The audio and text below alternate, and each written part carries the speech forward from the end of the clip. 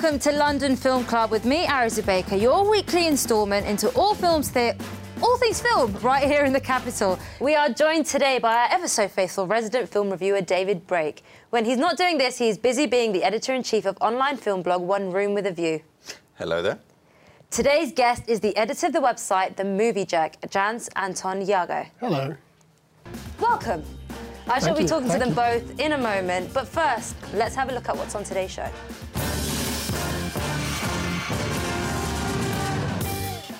We'll be getting all paranormal and supernatural with anticipated sequel, The Conjuring 2.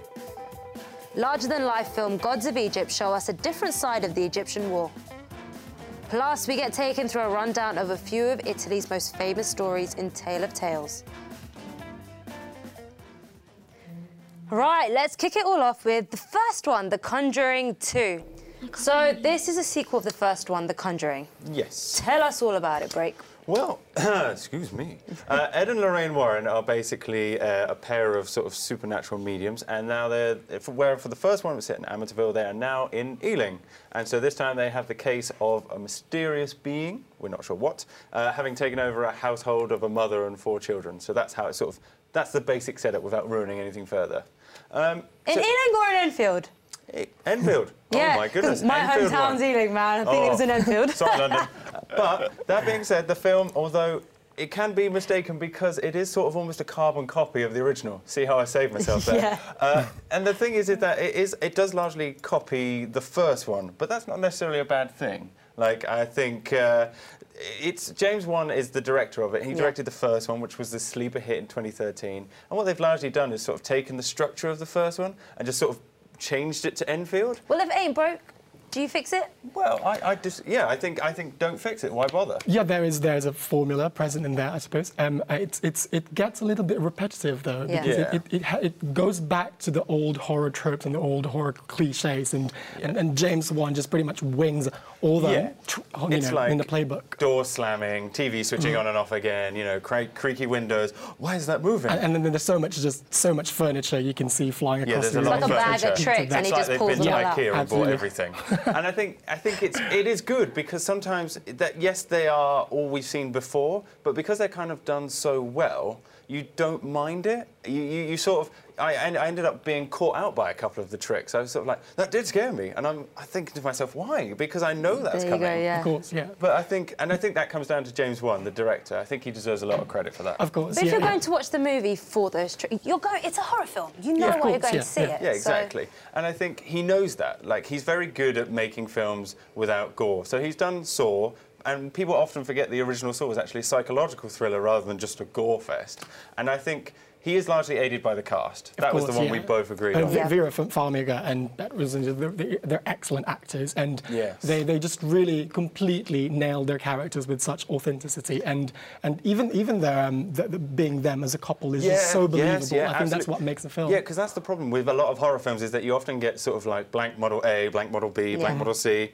And blank model B is going to be the one that dies, you know. But luckily for Vera Farmiga and Patrick Wilson, you've actually got a couple of real integrity and some actual good actors. So they really carry the story then. Yeah, exactly. And that sort of stops it from being your sort of B movie into a movie that you can actually enjoy with some heart and some actual shock. So it becomes more of a sort of complete package, I'd say. Well, a horror movie with a bit of heart, that's...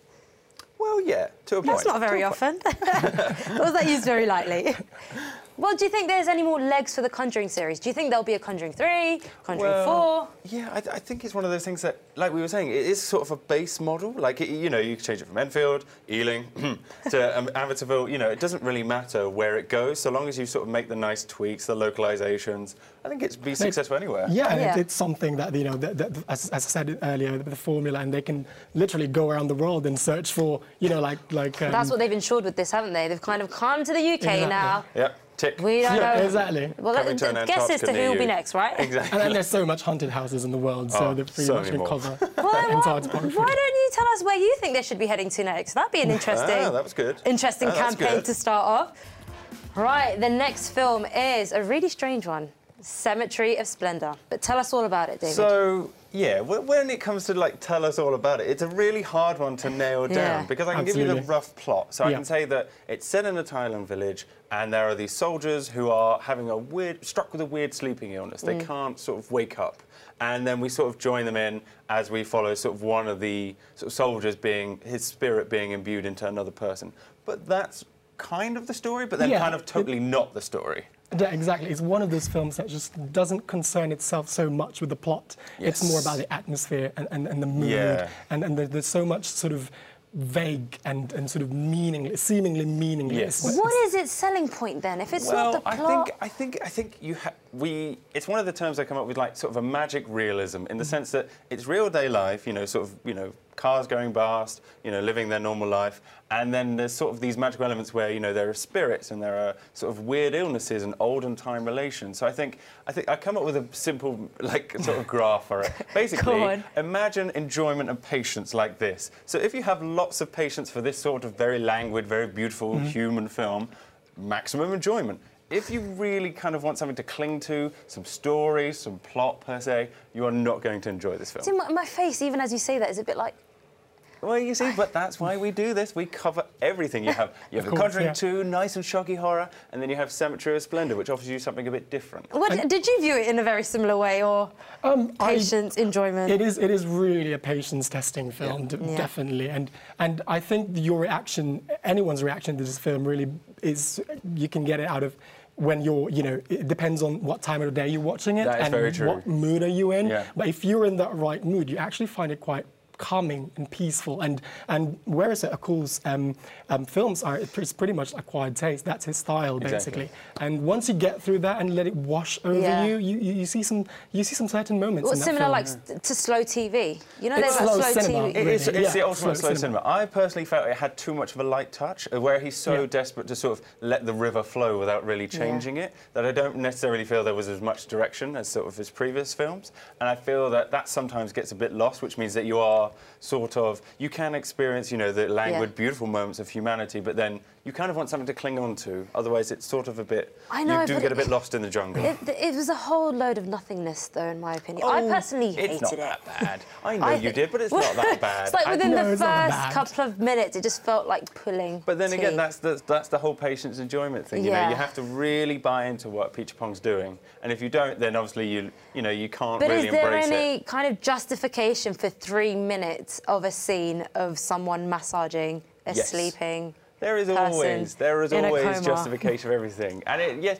I think one of the things that this does, much like sort of the work of Nicholas Winding Refn, it sort of blurs the line between art and cinema. Where does it stop? When does the director have to give us a story per se? And when can they not just sort of tell us a beautiful sort of artistic movement? What's fascinating about him is he reminds me a bit of David Lynch, where he really blurs the line between reality and fantasy and what's spiritual and what's the corporeal. Yeah, so but you don't quite know. Would you recommend it? I would recommend it for art house lovers. Yes. Art film That's lovers. So is that the general consensus? I think if you like his former films and you like a bit of patience, then go for it. But if you are going to watch it on Tuesday night... So if you are a patient human being and are an art house lover... Yes. Go and see it. I say that with my face like this. It's the perfect cinematic sleeping pill, if you like. Cinematic sleeping pill. I think we should leave it at that. Cinematic sleeping pill. Right, the next film today is Gods of Egypt. So, epic, not so epic. Tell us all about it. Oh, boy. OK, I could do a top-line thing, because I'm giving it more credit for the plot than it gives us the plot. Yeah. So the story, roughly, is that the mortal Beck is basically helping the god of horrors, trying to get his eye, and the idea being that he's trying to take it back from the evil Set, who's basically Gerard Butler. Yeah. He's supposed to be Egyptian, but he's definitely Scottish. And so that's basically the plot. He's like really obviously Scottish, isn't Yes, it? he's really obviously Scottish. And basically, Gerard Butler kind of sums up largely what's wrong with this movie, in the sense that it's terrible. And the idea that he's terrible and a lot of the cast are terrible. And it's a bit of a problem, really, because Brenton Thwaites is the lead actor. He plays Beck. And bless, he's really been sort of lumbered with a terrible script, but he's one of the key poor things. See, look at that sigh. He's just incredibly dull.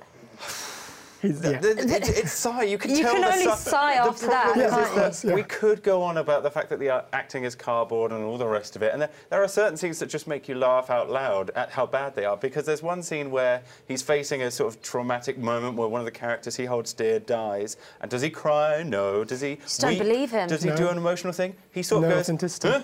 And then runs off to go chase a god, and it's sort of... You know, like blockbusters have to be, or do have to have a spectacle element to it, but you have to have a bit of heart. You're right, though. It's the whole connected to thing it. is like this. That's the problem. It's like death scenes, happy scenes, there's just triumphant. So many, the problem is that it's trying so desperately to prove franchise. You can see everything being set up, all the pillars, and it feels like you're following a set of rules. It feels like someone's reading the rules to you, reading them all the way along the way. And everything is just so overblown. Like, over the top does not even begin to cover this film, basically. Exactly. And it's sort of that weird balance I found where it's sort of all the CGI, it's big or you're small. And you're either, you know, big and explosive in the middle, but there's no interesting It's just, shots. again, sold as something it's not, but it's got such... It does have a great cast on paper. Yes. That's the thing. And what do you make of that, Janz? I actually think they spent so much more money on the cast, and they forgot budget for the script and the CGI. There are moments when the CGI was just so terrible. It felt like you were in the 90s, wasn't it? Yes, it felt like a 90s. And it's just this weird, you know, some of the plot stories just don't make sense, and the cast just don't feel right or natural. And I think it all, again, you know, where we were saying James won before was to credit for the Conjuring success.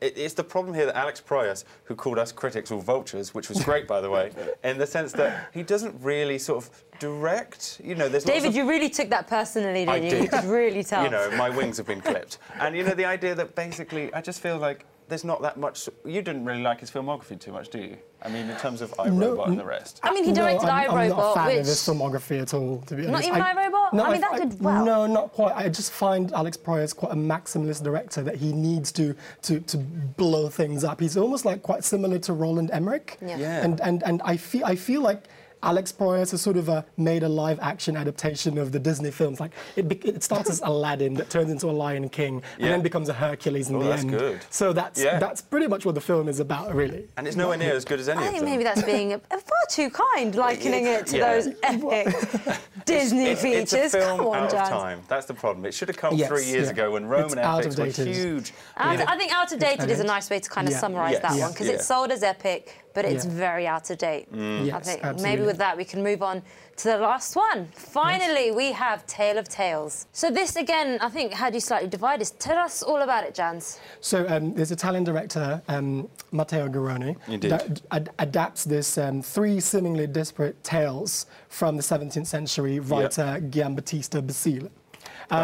So it's basically the entire film is about these 3 royals who basically does really crazy, weird things just to achieve happiness, and that's pretty much the entire film. And while watching, you feel like, what is the whole point of these 3 stories interweaving together? And what I liked most about it was that Garrone pretty much concerns himself with the storytelling, rather than the whole sort of moral fairy tale thing where many Hollywood films I think that's true, and I think you can see from the poster the fact that this is not your average fairy tale. You know, Cinderella is not going to sit down for that kind of dinner. But I think that's where the film sort of, it makes its own market with mature audiences. You know, it clearly sets out that this is anti-Hollywood, anti-fairy tale, and I think it largely achieves a lot of that through the effects. You know, through the staging and through the way it's shot and through the way it comes to fruition. Like that giant, you know, monster's heart. The fact that Salma Hayek really gets in there is a fascinating sort of whole scene. It's almost like Brothers Grimm versus Disney, isn't it? But this is like very much the Brothers Grimm kind type of. It's like it's taking Brothers Grimm, because there was a version of that film, you know, about 2005, which was sort of a softer Hollywood version. This is sort of the one that went down the different path.